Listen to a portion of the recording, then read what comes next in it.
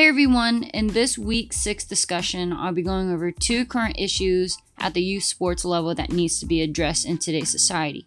The first one being the cost of youth sports, and the second one is allowing head coach positions to be filled with individuals who do not obtain the knowledge of that specific sport. With that being said, let's get started.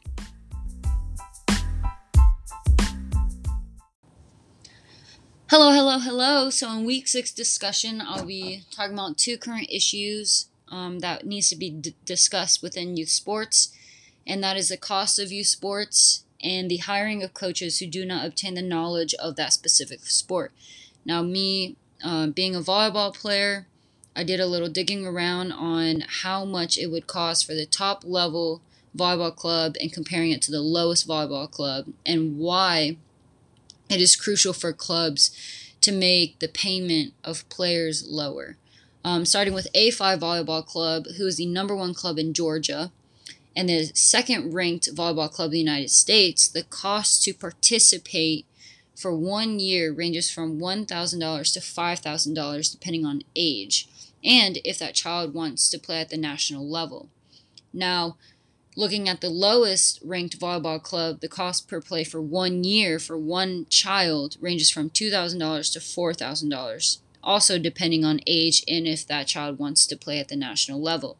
Now, all these costs that have in common is it does not include the cost of travel. So that does not cover hotel costs, gas costs, food, and neither does it cover extra gear that participant may need, like extra socks or extra game day shoes or spandex.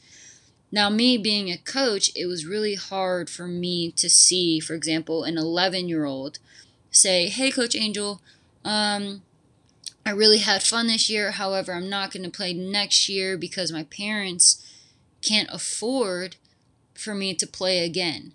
And it's sad for me to hear that, because we shouldn't really put a price on sports. Now, we do live in a society where everything wants to make money based on participation, but I feel like clubs need to find a better way to help those individuals who cannot pay the $1,000 to $5,000 range, and allow them to really engage themselves and make them work for free play. For example, I know Phoenix Rising Volleyball Club allows players who are not able to pay that cost, they have to work every practice, every single day, shag balls, clean the facility, and basically work towards their payment. They're putting themselves to work in order to play for free. And is that unethical or ethical? I don't know, but just allowing that player to play for free and working towards a better education, I think, is a great idea. Now, moving forward to coaches who are being hired without the knowledge of volleyball. So, me being a coach, I worked for Phoenix Rising Volleyball. They hired a lot of individuals who did not have experience in volleyball, nor did they know the ins and outs of volleyball.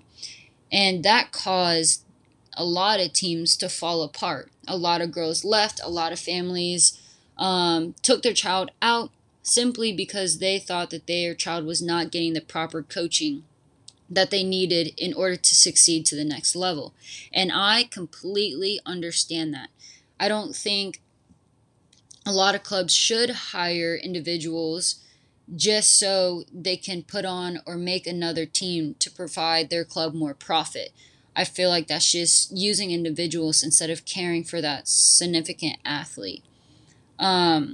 So these are just a few little topics in which I thought that needed to be addressed in today's society within youth sports, because I believe youth sports provides a platform for them to better themselves mentally, physically, learn better motor skills, and hopefully allow play at the highest level and pay for college.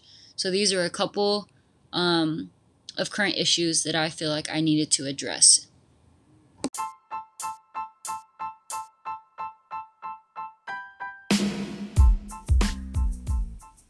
Thanks for listening to Week 6 discussion.